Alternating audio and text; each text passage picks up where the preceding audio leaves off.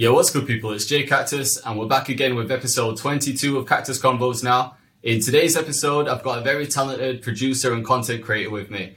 He's a man who's built up a huge presence on Instagram and YouTube, and he goes by Ed Talenti. Ed, how you doing, man? What's up? How you doing, man? I'm all good, bro. I can't complain.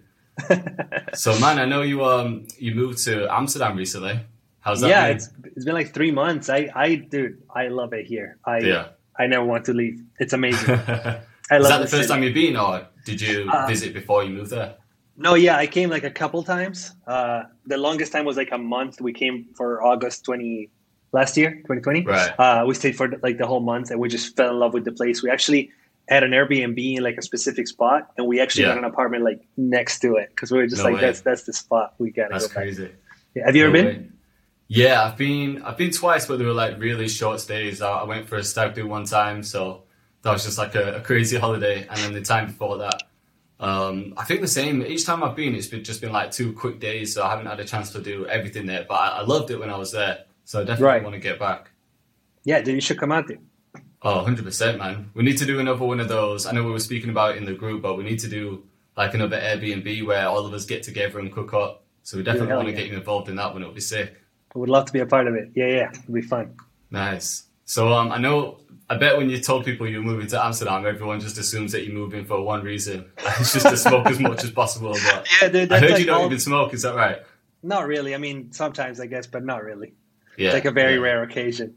Yeah, but most people, like all the comments are like, we know why you moved. Like, but it's actually like a real nice place, isn't it? It's not like just about the weed. Obviously, that's a bonus if you smoke, but sure. I'm the same. I don't even smoke anymore, so you know. So when you moved out there, was it just because you wanted a change? Was there nothing happening back home, or what was the main reason? Yeah, it was mostly that. Like, just we had been living in Italy, me and my wife, for like 5 years at that point, like 4.5 years. We were like, we need a change of pace. Like, Italy is great, but and it's where I was born, but it's like we're in the middle of the countryside. There's like nothing around. There's no people to like interact with or like anything like that. So it's just we need a little bit of a change of pace. Go to a city that's a little more like, inspiring, I guess. Yeah, it's a bit more active. Yeah. And there's people out here that I can actually like make music with and stuff like that. There's nothing like that back home. It's just like it's me in the middle of nowhere. So it's like so you couldn't cook up with anyone there. You didn't have any artists that were local. Not really. I mean, there's no scene, and it's and especially no like hip hop scene. Like it's kind of like a few years behind. A lot like 20 years behind. So it's like now like the popular thing. It's like 70s rock. Oh, really? Yeah, like people play like guitar and stuff like that, and there's like a lot of like AC/DC, like Deep Purple, like stuff like that. But it's like it's kind of like way behind in terms of that. So there's a little bit of hip hop, like there's like Italian hip hop, but where I'm from, I know there's a drill scene in Italy right now. I've been like I always kind of check on other countries just to see what everyone's up to, and I noticed there's a drill scene in Italy, and especially the south. Yeah, 100%. And I think it was, what day were we on? Monday. Yeah, so on Friday, me and LLB, we brought an Italian drill rapper to the studio to make a video. And that turned out sick. I think he's from Milan. But he was crazy. Like, obviously, I don't speak any Italian, but the track came out crazy. So that's I'm awesome. excited to drop that video. Yeah, that's going to be dope, dude. Definitely. So have you managed to link up with anyone in Amsterdam? Yes, actually. I've mostly just like, I've been in touch with like the couple of guys that are like, we're making melodies with. We actually did a video with one of them. That has like a little bit of a studio. I've been here for 3 months. So I'm like meeting people and then slowly like expanding the circle. But yeah, I don't think there's. I mean, I know there's like music YouTubers, I guess, out here, but not really producers. Like there's like a guitar players and like stuff like that. But I don't know if there's any like producers like in the circle that live here. Either way, though. Yeah, there's a lot of people. The more, like, the longer you're there, you'll just end up meeting a few people along the way. Like 3 months isn't that long to be somewhere, is it? So you're probably unpacking for the first month, getting everything set up for the next month, and then you're probably only just relaxing. Yeah. Plus, I spent my entire day in this room, so either way, it's like What's your schedule like right now? Do you have a set schedule where you get up at a certain time, you do something in between certain times, or is it just all over the place right now? No, it's like more or less I have a schedule. I don't have anything like, I'm not one of those people who like everything is planned to the minute or anything like that. Right. But the majority of my time definitely goes into videos and everything related to that. But like I wake up pretty early usually and just kind of like chill and start preparing for that. And then I spend my morning shooting usually. And then the afternoon is either editing or like working on thumbnails and stuff like that. And then on the when I post a video, I take like a few days where I do something else, like work on sample packs or work on whatever different kind of project, and then back to it. Yeah, just like it's like a constant cycle, isn't it? There's always something to do. I know. I don't know about you, but it's rare that I get time to just like make beats now. Even though we're producers, I feel like we spend way more time on the content side rather than the actual beat side. Yeah, same here, absolutely. But I kind of like that because ultimately, I mean, I decided, I don't know where you're at with that, but for me, like halfway through last year when like YouTube really started picking up, I kind of like stepped back from the whole like selling beats, which was kind of like my main job for like a year before that, a year and a half. And I kind of stepped back. I haven't posted a beat on like my store in like over a year. I just realized I didn't enjoy it that much. Right. Okay. The whole like leasing game. Yeah, I'm with you. I mean, for me, it's a bit like I'm still selling beats. I still upload to my beat store. It's not like a crazy amount. I'm doing one every 2 days, which I feel like is more than enough, really. Like once we're doing videos and everything on top of it. And I'm still trying to grow that side. Like I'm pushing email marketing and do things to grow that side. But then sometimes I do step back and think, you know what, like that side of the business is so small compared to the other side of the business with YouTube, with drum kits and everything. So sometimes I think, you know what, why don't I just put all my energy into like the YouTube side and just see that like blow up, you know? So I don't know, it's a tricky one. I guess you were probably going through that at one point, right? And then you thought, you know what, this is going faster than the other side. Was 100%. That the reason you dropped it? Yeah, and the main reason why I dropped it is because the other one picked up, like you said. But then I really started thinking about it, and I was like, do I still want to invest my time in that? And I realized that the thing that I like about YouTube is the freedom to do whatever I want. Like, I don't, I'm not like tied to like, I need to make this type of beat because it's kind of trendy. Like, I don't need to worry about any of that. I can just focus on like whatever music I want to make. And then usually, in fact, like at night, outside of the videos, that's the time where I actually just make music for myself. And so it just kind of gave me like a broader, because on YouTube, you can kind of do whatever you want, like especially when you have a little bit of an audience. Like if one day I just want to make like a rock song, I can do it. And people will watch it, they would enjoy it.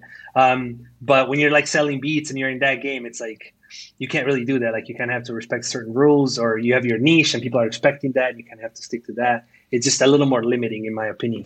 And I just kind of wanted to step out of that. Yeah, I guess you're targeting a specific audience with beats, aren't you? Like whether it's drill beats or like a certain type of trap beats. I've definitely found that, and sometimes it gets a little bit draining because, like, for example, one day you might wake up and you might want to make some heavy metal. Right, exactly. It could be random, but you could never do that on a page where you're uploading drill constantly. So sometimes I'm like, right, I need to cook up today, but I also need to upload to this channel, so it has to be a drill beat, even though I might not feel like making a drill beat. So, yeah, 100%, I do understand that. Did you have, like, a certain plan when you were selling beats? Were you sticking to, like, one niche area? Was it one like certain genre, or I trying a few things? No, I was sticking to one genre, but I wasn't really doing it on purpose. It's just and that's why I quit that part, because I enjoy, like, I get into like phases where I make kind of like the same beat, like because I'm really in that mood. And that just happened to line up. Like at that time, it was like a lot of like flutes and like bouncy, like the baby sort of beats. And that's genuinely what I wanted to make. And so it just happened to line up with also what was popular and was selling. But then as I started like growing out of that and then moving into something else, I'm like, well, then does it really line up with, rap? I don't even make really beats for rappers, I would say. Like, I don't even think about that anymore, really. You're just kind of making whatever comes to you. Kind of. Yeah, I don't really think about the whole rapper dynamic thing. I just make music. Or try to, really. Yeah, that's it's good to be able to have that freedom, though. Definitely. Would you say that's always been the case on your YouTube channel? Not like the beat side, but for doing tutorials and everything. Were you always just doing whatever you felt, or did you start with doing like one particular thing to build up a bit of an audience and then expand?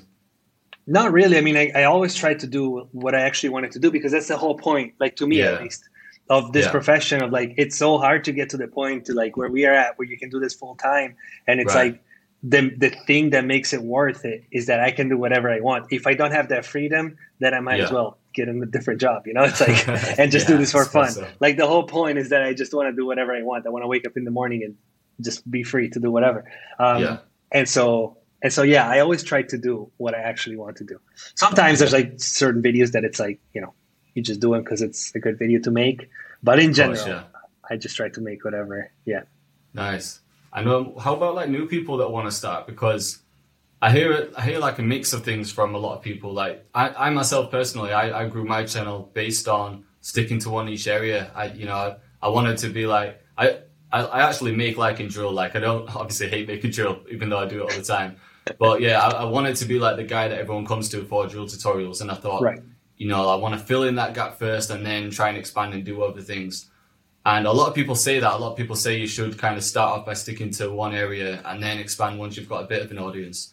So for new producers that are thinking about starting like a tutorial channel and, getting the face out there, I guess there's a few ways of doing it, but would you personally recommend just doing anything, just whatever you feel like doing? Or do you think it's smart to do it the other way and find like a bit of a niche, I think they're both really good. The niche thing, it's really smart, especially if you catch on to that niche like early, and then as the genre blows up, you blow up with it. Right. That's great. Like if you can nail that, then it's awesome. It could, at least in my opinion, it can tend to like box you at some point because that people they just want to see that, and maybe you're like, well, okay, sure, but I can also do this. Yeah, and you don't really care. But honestly, I wouldn't worry about that. Like if someone was starting. And even for me, like when I was starting, my goal was just like, let's grow this. Like, I'm not going to focus on like if I'm boxed or not boxed. Like, I'm just going to do whatever. But also there needs to be an element, I think, of like yourself and your personality, because ultimately there's like, there are a million tutorials on YouTube on like how to do better 808s or whatever. But the only thing that you have that nobody else has is you. So the more you can inject into that, the better it is, because then, they come for the tutorial, but then at some point they also come because they just enjoy spending 10 minutes with you or whatever. Definitely. And then at that point you can really do whatever, because then people just really enjoy spending time with you, no matter what you do. They don't just come for the value and then they disappear, but they actually want to spend time with you, almost like a friend, like a weekly 100%. Hangout. Definitely, yeah. It's like they get to hang out at your house, but not say anything. Like they don't even have to talk. They're just there with you, just cooking up. Right. Yeah, exactly. One thing that I've noticed in your videos is obviously your personality, and in every video you're so happy, you're so enthusiastic. So have you always been like that? It's obviously not something that you put on for the camera, because you seem like you're naturally just a happy guy. So has it always been like that? Like growing up, have you always just been this happy kid? I would say so. I mean, I had my phases like everybody else of like, like struggle, I guess, but I never really had that much struggle in my life, but just my own struggle. But in terms of like my job, I don't know if you know like my story at all, but like when I was 18, I just picked up from Italy and went to LA to study drums. And from that point on, like after high school, from that point on, I just really tried to stay true to like what I actually wanted to do and just follow that. And I was always sort of able to do it so far. And so that just makes me happy, because every morning I wake up, and I've been doing that for 10 years now, pretty much doing exactly what I wanted to do. At first it was studying drums, then it was playing drums for a living, and then this whole production phase. So it's like, I'm happy just because I get to do what I enjoy. Like I just feel really lucky because I was able to like do this and actually like execute on this plan. Could have gone really wrong at the age of 18 as well, because that's really young, and a lot of people at that age are still like studying. They might go to university, then wind up in a job that they don't really like, and that's what makes them unhappy. Once you're doing something full time that you hate, that's like probably the biggest reason why people are unhappy, in my 100%. Opinion anyway. So it's good that you're able to do that from such a young age. That was actually my goal, like aside from music, which I really wanted to do, but my goal was like, I really want to do something that I enjoy. And I want to try to spend as little time as possible doing things that I don't enjoy. Did you not have people telling you that you're making a mistake though? Because I can imagine a lot of 18-year-olds that are trying to do something with music, they've got parents or friends, teachers, whatever it is, telling them that, that's not a real career. You need to go into an office if you want to have a job. Mostly my peers, absolutely, like friends. friends would absolutely be like, "Why the hell are you just dropping everything here and going to the other side of the world to hit some drums? Like, Yeah, can't you just do that here and just chill?" of course. But my parents have been super supportive since day one. I mean, my dad's a musician too, and in a way, I think that Right. if he could, because he's like obviously from a different era, so he couldn't really Yeah. do anything like that. But in his head, he's like, if I was 18 now, I would totally want to do what he's trying to do. So Yeah. let me support him and like, push him in that direction because, I can see that it makes him happy and he can feel that same passion. So it's like, I wish I could do it. That's my dad's perspective. Yeah, definitely. And so they've always been super supportive with that. Yeah. I think that makes a lot of sense then if your dad's a musician, because for a lot of people, they might not have parents that have anything to do with music and they just don't understand it at all. But if your dad's a musician, he'll know exactly what you were going through at that point, because he probably would have been going through the same thing at that age as well. Exactly. Yeah. And obviously they were scared of like, are you going to be able to work? Are you going to get a job or like stuff like that?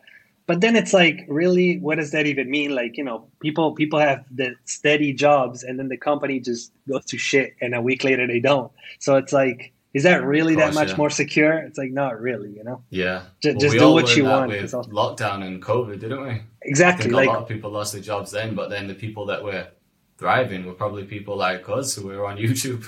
100%. Because everyone was at home watching videos. Yeah, 100%. So it's like, is it even more secure to get a job in a bank? I don't even know. Yeah. No, you're right. So, man, it seems like it's been a crazy journey for you, and it's been.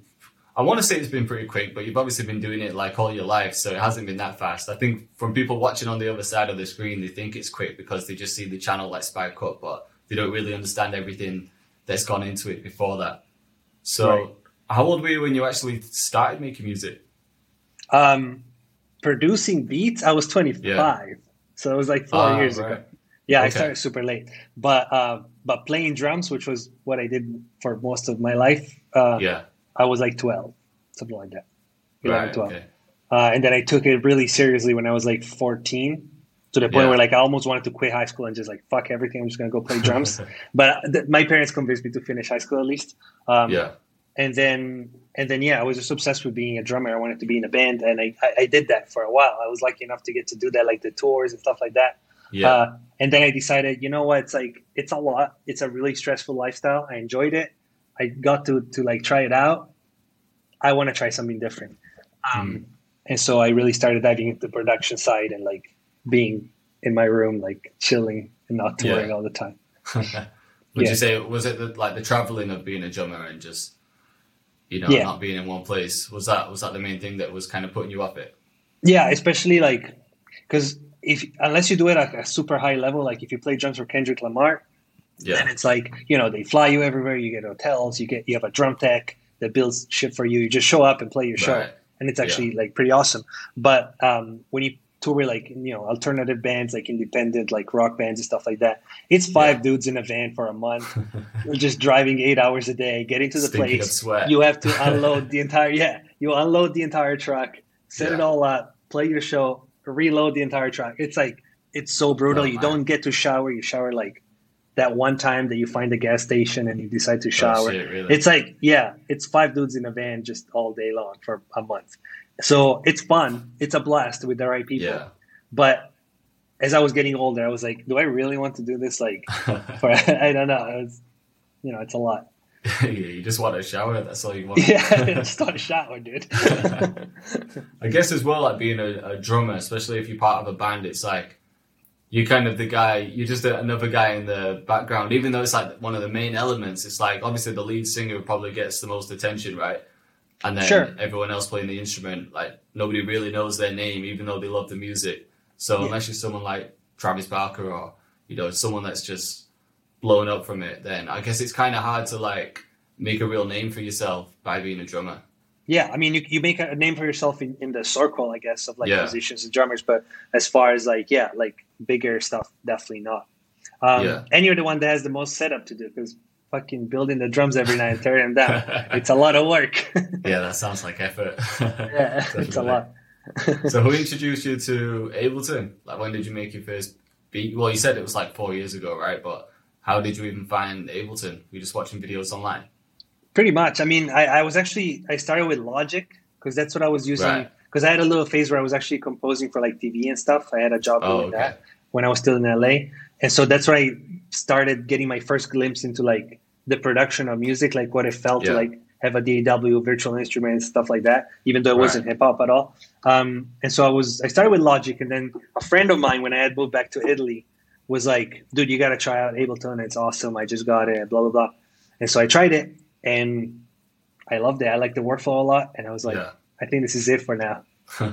Did you try any other DAWs, like FL, or was it just straight to Ableton? Not enough to understand. Like, I opened up FL one time, like a friend, and I tried messing around with it, but I never really got into it. I don't even know really like the workflow. I don't know where the buttons are or anything like that.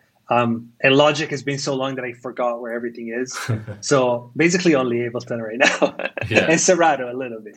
I did my first video for Serato. I know. At first it was driving me crazy because I couldn't figure out anything. It looked a bit smooth in the video, but at one point it was driving me crazy. I think it was the 808s because I was dragging in the 808 and it was treating it like a sample. So it was chopping it up and like auto-tuning it. I was like, how do I get this to just play C when I hit C? Yeah, that took me a while too. And then if you want to try to do like glides, you have to figure that all out, like that whole process out too. Yeah. It was interesting though, because it got me feeling like a new producer again, because for so long I've just used FL. I've only used FL, never really tried anything else. And I've just been like so comfortable with it. But as soon as you open up something else, you're like, man, this is what it feels like to be a new producer all over again. That's the fun part though, because really like, it throws you off and you have to like come up with new solutions to the problems, and then you end up coming up with cool stuff. Definitely. Have you ever done a video where you've used FL and tried using that? Not yet. I mean, it's probably the most requested video of all, but I haven't done it yet. I need to buy FL just to make that one video, and I haven't convinced myself yet, I guess. It'd be a good one. There's always a constant battle, isn't there, about like FL versus Ableton or versus any DAW. Everyone's always comparing it like, no, this is the better one. Like, they all do the same shit, really. I don't think anyone create a different sound. Nah. I think Decap actually put out a video one time. It could be Decap. I could be getting that wrong, but he made a video like comparing them. Like, he was bringing stuff into FL, bringing it into Ableton, all the same settings, bouncing it, and there was just no difference. Exactly the same. Dude. I think so too. That it's the same. It just, the buttons are in a different place, but other than that. Yeah, exactly. Yeah. So in terms of YouTube, I think when I looked on your channel, the first video was like 5 years ago. Am I right in saying that? It was a bit of a drummer vlog? Oh, that, sure. Yeah. I mean, that's from like a different lifetime. Yeah. That's, definitely. So like I think that was the very first one. But then I didn't know if you'd like deleted more since then, like if you were uploading consistently then, or if that was just like, oh no, it was just that one. Yeah, it was just that one. I mean, I actually opened the channel in 2009, I think. To post like drum videos and stuff. And between 2009 and when I actually started YouTube, which was like 2019, something like that, I must have posted like 7 videos in that entire time. Yeah, it was just like super sparse. So what made you actually start YouTube then? Because I think the first time I came across you was on Instagram. I don't know if you were posting these videos before YouTube, but on Instagram you built up quite a big audience doing like, it was kind of like those beat videos, right? Where you're playing like the drum pads along to the beat. Right. I started with Instagram actually before YouTube. Oh, okay. And that was like early 2018. Yeah. Right. That's when I started on Instagram from like zero. And that's when I started developing like the first like brand thing, which was what you just said. Like where I went, like I was like outdoors in the garden. Like outside, and I was playing the drum pads. And that kind of became my thing. Like I was one of the first people. There were a few others, but that really made it its brand to be outside, as stupid as that is. And that kind of became my thing. That's probably one of the benefits of being in Italy, where you were, being in a remote place, because if you were in an apartment in a busy city, you couldn't just go outside and do that. So that probably made you stand out. Yeah, 100%. That made it a little bit different. Even though the beats sucked, first especially. But yeah, that's how I grew the first little bit. And then at some point I was like, because I've always wanted to do YouTube, like not even just music, just in general. I like the idea of being a YouTuber. I've always wanted that. And so I was like, there's a few people that enjoy what I do. Why don't I try to take it over there and see what I can do on YouTube? And also I started talking to like Simon Servita. I started talking, which was also just starting out. I started talking to El Dre. like other people through Instagram, I was talking to them and I was like, Yeah. it sounds like YouTube, there's like a lot of opportunities and like even for like eventually like sponsored videos and just to really grow a business. And I was like, Right. why not? Let's try it out. Yeah. Kind of And how I then you started. had so when you started YouTube, obviously you already had some videos from the past, but then I think the first like maybe like 10 that you uploaded, it looked like they were more like how-to videos. Like the Yeah. titles were pretty like, it was like how to upload to BeatStars or how to sell beats, Right. something like that. Right. And then it quickly kind of changed into, I want to say more like clickbaity titles where it was like, I made the hardest track beat, Right. What made you switch that up? Well, it's I started, yeah, like you said, with like all the how tos and stuff like that because I was really, I mean, I was experimenting with different things. Yeah. I was just starting out, and then we did a video with Simon actually and Chris Poncelan and Sicky Right. Beats, where it was like the 4 producer, 1 sample. I Oh, had just yeah. started YouTube, so that really helped me like put me on the map like quickly. Right. Um, and I did that, and I was like, hold on, like this video is doing so well because this is YouTube, right? Yeah. So I need to approach this as a YouTuber, not as a producer making tutorials. Right. Like the tutorials need to be disguised as YouTube videos. I mean, they are YouTube Yeah. videos. Of course. And so I really started like studying and analyzing like YouTubers rather than producers. Yeah. And getting ideas from that and being like, if I want to play the YouTube game, I gotta play the YouTube game, not something else. Yeah, definitely. So that was kind of like the thought process for that. That makes sense. And were you looking at were you doing any keyword research using tools like vidIQ and TubeBuddy, or was it just going back to just doing what you felt like doing at the time? No, I was definitely using keyword like research and stuff, especially for tutorials. But when you start making videos that are called like, the best beat ever, or I made the craziest beat, those are awful for keyword research. There's no keyword. Yeah, of course. No one's typing that in. Yeah, it's just like, exactly. So at some point I just started focusing on, and I'm still doing it now, like more and more. That's kind of like where I'm really trying to go into like the storyline of the video and like a good video idea rather than just like me making a beat, which ultimately it's like, sure, some people care, but it's like nobody really cares about me just making a beat. And I started really thinking about like, how can I turn the process of me making a beat into like a story, into something that I can, that has like purpose beyond just the beat. And so that's always been like the thought process from that point on. I just kept developing on that and hopefully getting better at it over time, getting closer to it. But, of course. But yeah, so not really a lot of keyword research. I mean, at first, but then I kind of sort of stopped with that. I still have vidIQ. Just when I'm trying to title a video, I look up different title ideas and see which one could work better. But I don't even know if it matters that much. I mean, it matters if I guess for some kind of videos, but I don't know. Yeah, I'm a bit like unsure. I think when I first started the channel, I was obsessed with keyword research. I thought it was just all about keywords, so I was just doing it non-stop. But then after a while, I was like, I think I just found that watch time is just more important than anything. Like if people go on the video, they like what they see, they stay on the video, then they click on another video. Like surely that's got to be the most important thing. I think maybe years ago, keywords were like huge, and like if you were ranking, you'd always show up first. But now I think on YouTube, search results are different for each person anyway, because they recommend what you're used to seeing. So if I type in a keyword, I think my results are going to be different to what you'd see if you typed in that same keyword, because they recommend stuff that you kind of watch, don't they? So I don't even think it shows up as the same stuff for everyone. It doesn't, but unless you end up like really dominating that one keyword, that kind of shows up for everybody. Like if you type in, drill beat tutorial, I'm sure you come up, like no matter who types it in. But I've tested it a few times. I think I've got one video where it's like the ultimate drill tutorial. I think that one usually pops up. Right. And that, I mean, honestly, because I'm bashing on keywords, but like my 2 or 3 biggest videos are definitely keywords, because if you type, or I don't know if it's still like that, but for a long time, if you typed best free plugins or best free sample pack, both of those would just be me at the top. And so those videos got a lot of views, and those are some pretty big keywords. So I'm bashing on keywords, but I mean, I guess I guess they can be helpful in growing. Yeah, sure. I suppose they're good for just being on YouTube for a long time, because obviously YouTube's a search engine itself, isn't it? So when you do those kind of videos, it's like it might not grow straight away, but then after like 2 years, because people are just constantly searching that keyword, that's when you start to see the numbers pick up. Whereas maybe the clickbait ones, they might just like they just like blow up maybe a bit faster than the others. Maybe the others are slow burners. think that's what I found anyway. 100%. No, I totally agree with that. Yeah, definitely. Yeah.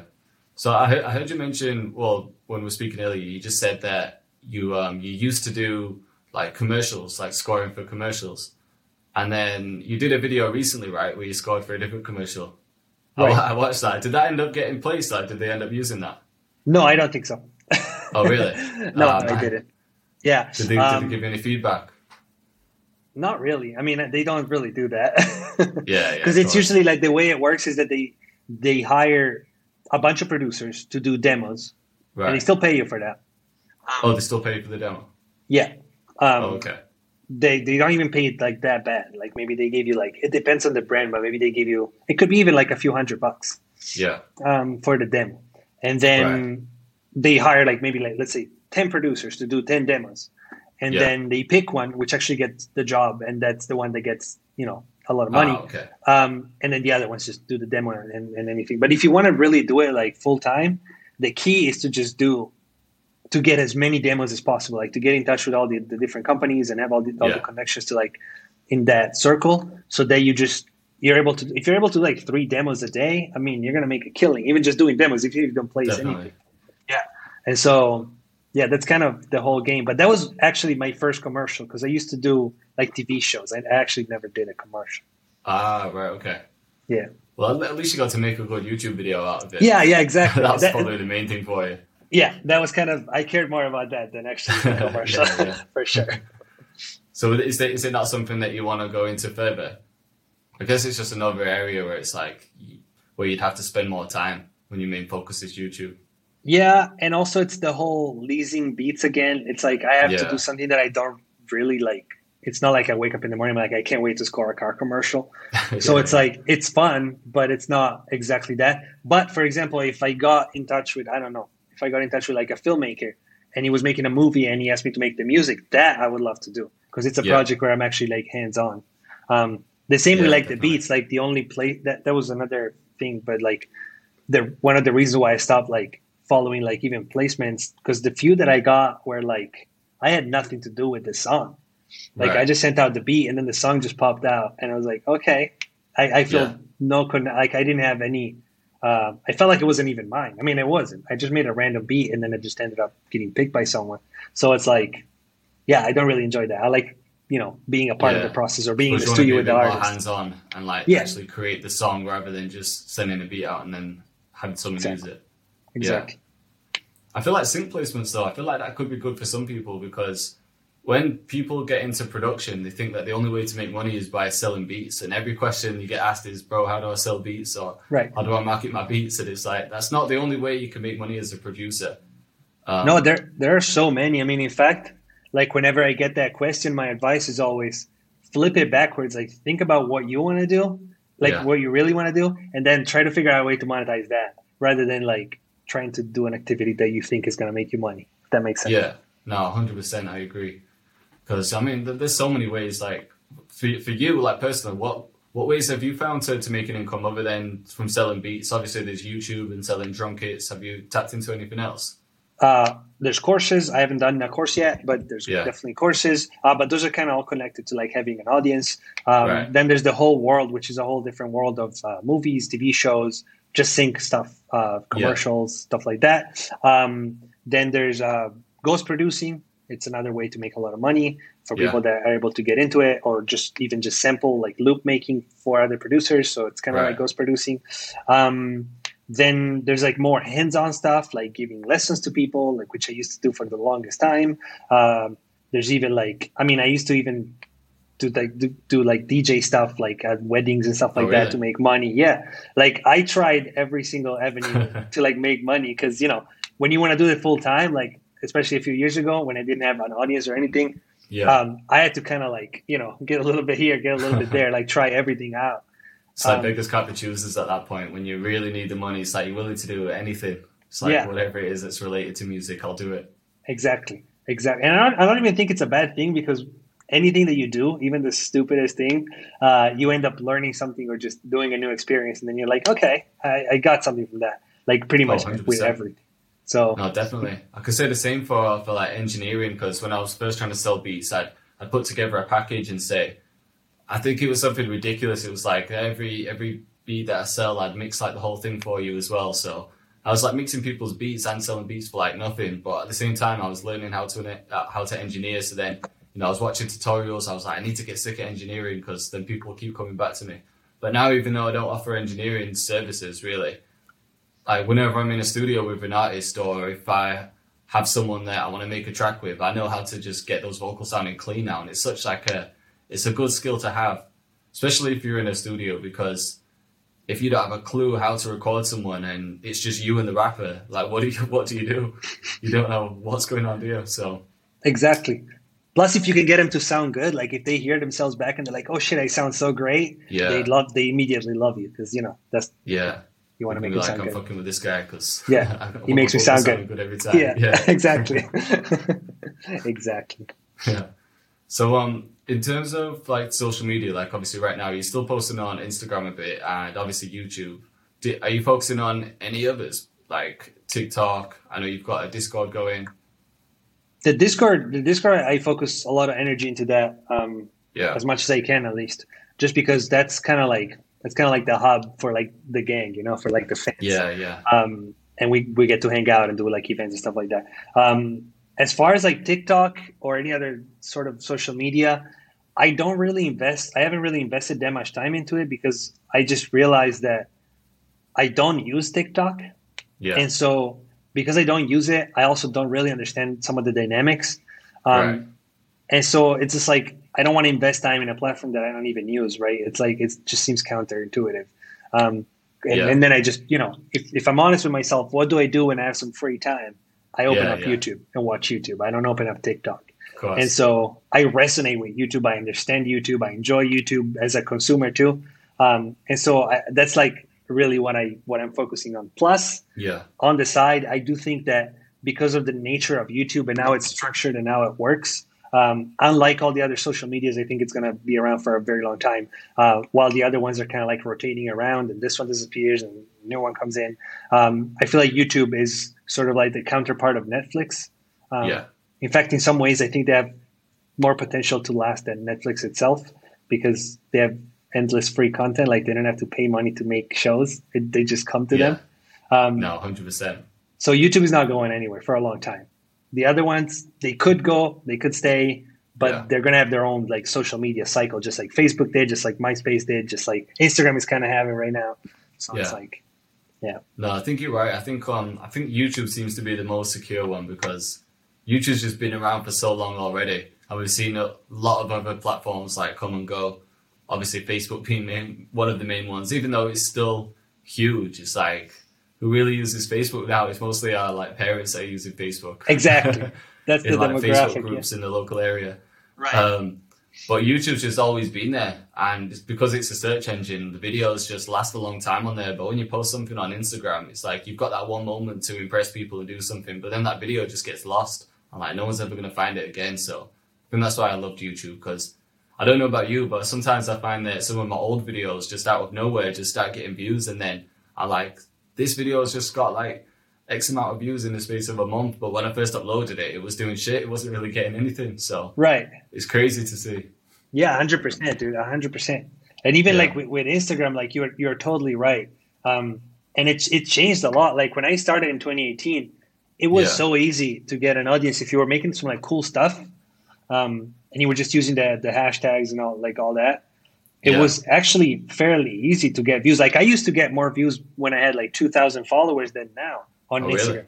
Yeah, because the videos just got pushed to a bunch of people. And so, I had videos with like 50,000 views like in the first 24 hours. Yeah, it was crazy. And then it just stopped because, they changed up their whole system. And now it's like the only way to really like get new followers, it's maybe Reels because they're still pushing that.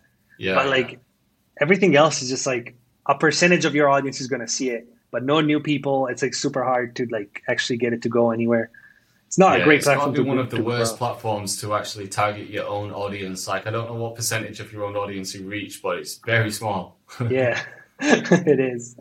Even stuff like I've noticed recently, I know they've got rid of swipe ups now for most people, but Well, I found whenever I was doing swipe up stories, my views on my stories would just drop like so much. And then if I was doing normal stories, like a couple of days later, they'd be back up. And like they give you these tools and like give you these incentives to like hit 10K on Instagram. As soon as you use them, they just like, no, we don't want anyone clicking off Instagram, so we're going to punish you for it and just not let anyone even see that story. Like it just makes no sense. I hadn't even noticed that. I never paid attention to that. That's cool. Maybe it was just me. I saw Prod by Jack. You posted something about it, and I was like, "Damn, it's not just me. It's happening to other people as well." So it's strange.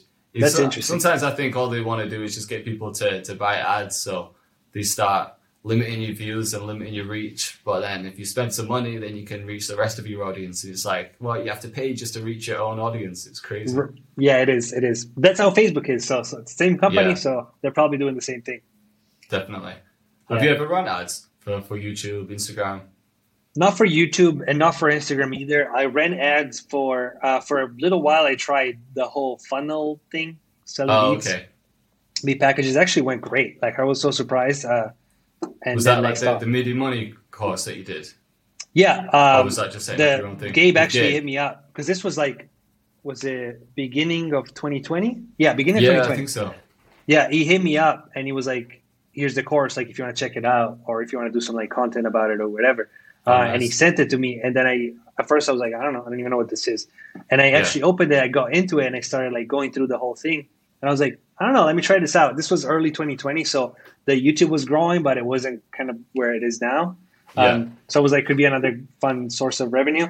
And I tried it and it actually went great. But that's the time where I really dived into the ads and I really used them. And then I used them a little bit for like the sample pack, but I didn't really do it that much. Mostly it was for the funnel. Okay. If it was going great, why did you stop? Or was it just because you would kind of like take your foot off the like production, selling gas? You know what I mean? It exactly. Just kind of go over to the YouTube side. Was that why? It was. That's exactly why. Like I started like slowing down, and then I realized that if I wanted to keep that up, I had to first of all pour more money into it because that's the whole game. Yeah. It's like you pour a ton of money into ads, and as long as the return is a little bit bigger, you make the little bit of slice of profit. And I was like, it's just a game that like I'm not really feeling it. And also, you have to keep putting out like new packs of beats, which means making lots of beats. Yeah, which is something that I don't really do anymore. Because they were quite big packs as well, weren't they? It was like giving 5 away, but then offering like huge packs. Yeah, you want to do like huge packs for a stupid low price, and then just put like the just push it out to as many people as possible, and just make money on the quantity rather than just selling one for a lot of money. You just sell the same 40 beats to like as many people as you can for $10, and then it piles up and you make some money.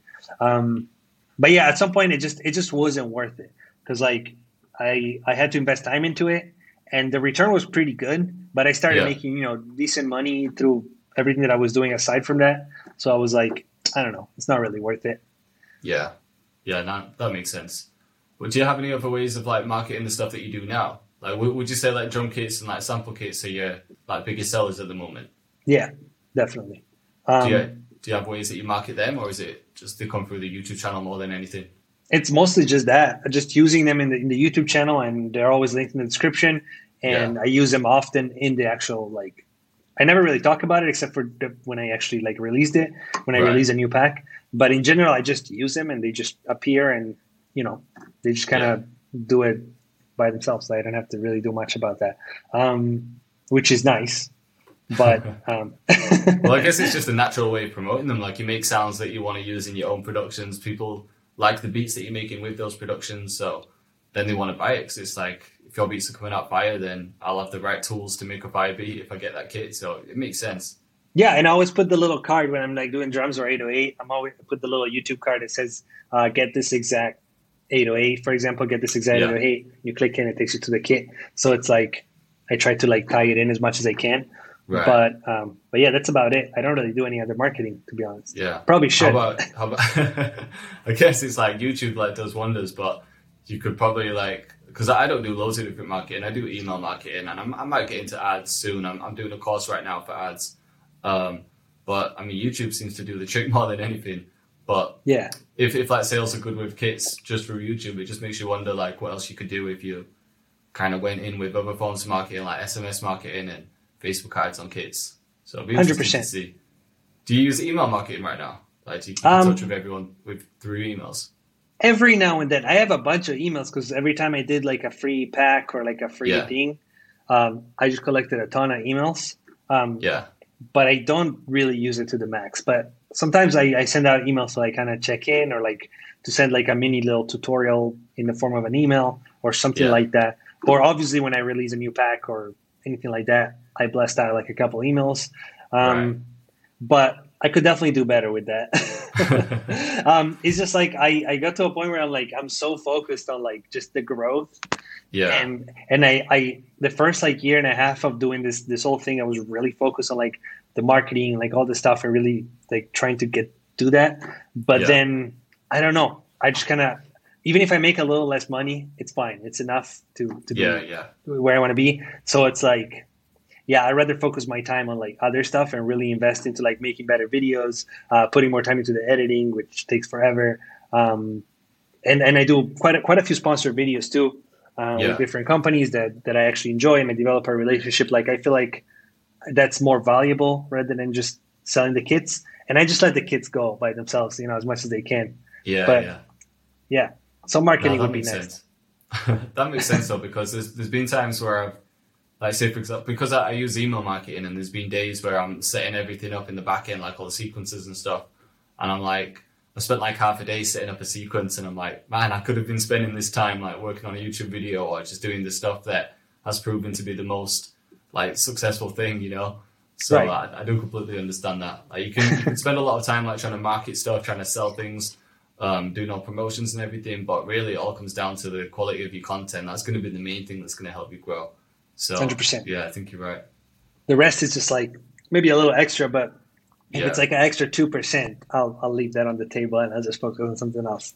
Maybe it's not though. Like if you do it right, there's a lot of potential. Like I don't want to say that it's not, because email marketing is super powerful. But like you said, it's only powerful if you invest some serious time into it. Right. So it's like a no, that's right. And there's only so many hours in the day. Maybe at one point, like, have you ever thought about getting a video editor, or do you just really like editing them? First, I do love editing them, and I'm a control freak when it comes to that. I actually tried, a lot of editors. Really? But not a single video that's on my channel actually was edited by anybody else. I just tried out a bunch of editors, but it just never works. The only scenario where I think I could get an editor, which I'm actually working on right now, is I'm moving out of this. I'm trying to move out of this, get an extra like space. And then I want to hire an employee that just comes in 8 hours a day, works there. That's it, salary. And he just works there all day. That I could do. And then they can help me edit. They can help me like make sample packs and stuff like that. But we're working together in the same room or like, next to each other. So it's like, I can really I can almost like train him to do my style of editing and everything. But it's if it's from a distance and I send out the footage and then they edit it and then they send it back, and then I send it back with notes, and then we do that a couple times. It's like it takes longer. I might just fucking do it myself.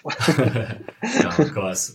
I've experienced that a few times. Like I edit all my own videos, but then if I ever do, when I usually do like a vlog style video, like for example the Airbnb one that we did, if I've got like loads of footage, then usually I send that to.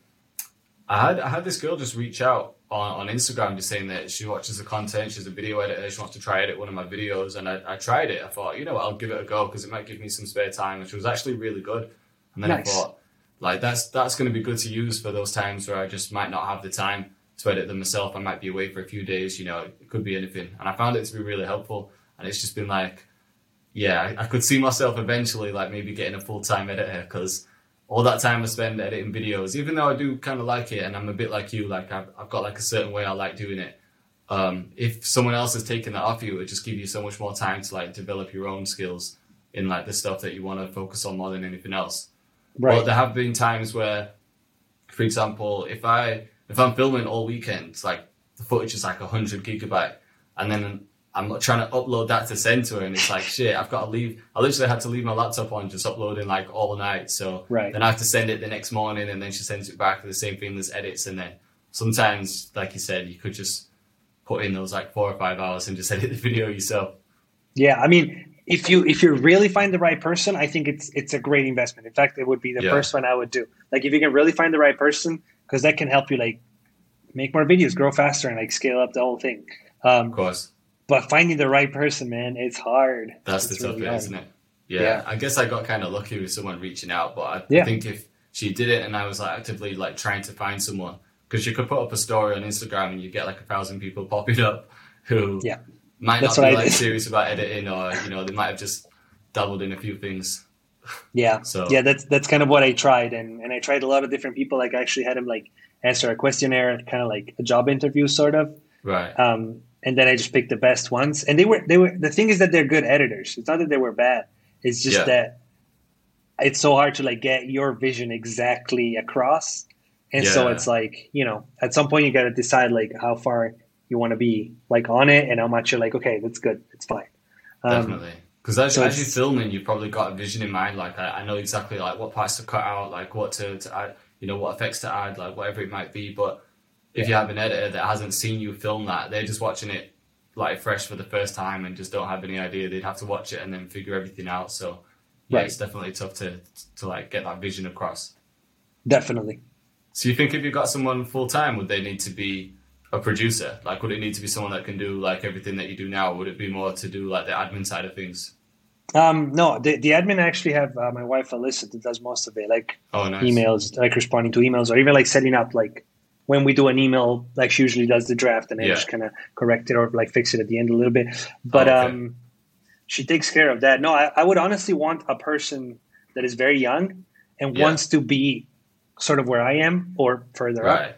And they just come to learn, which is what I did when I was in LA when I was doing that movie stuff. That's exactly what I did. I was working for this guy called Magnus Fines, which is like a big composer. He did like movies and stuff like that. And he had this like crazy ass house. I know it doesn't really matter, but dude, like Hollywood Hills. It'll be inspiring to see though at that point. Dude, I know. 20 grand a month in rent. Damn. It was this insane place. And he had me and another dude, pretty much the same age as me, each kind of same spot. And we were just in the room with him. So he taught us everything. Like not just everything about music production, but everything about everything. Like everything that he was doing, like he just taught us so much. And so that's kind of what I would like to have with another person kind of from the other side now, where they can get really like a real glimpse into the business. Like how does it work with sponsorships? How do I film my videos? How do I edit my videos? How do I make sample pack? Like everything.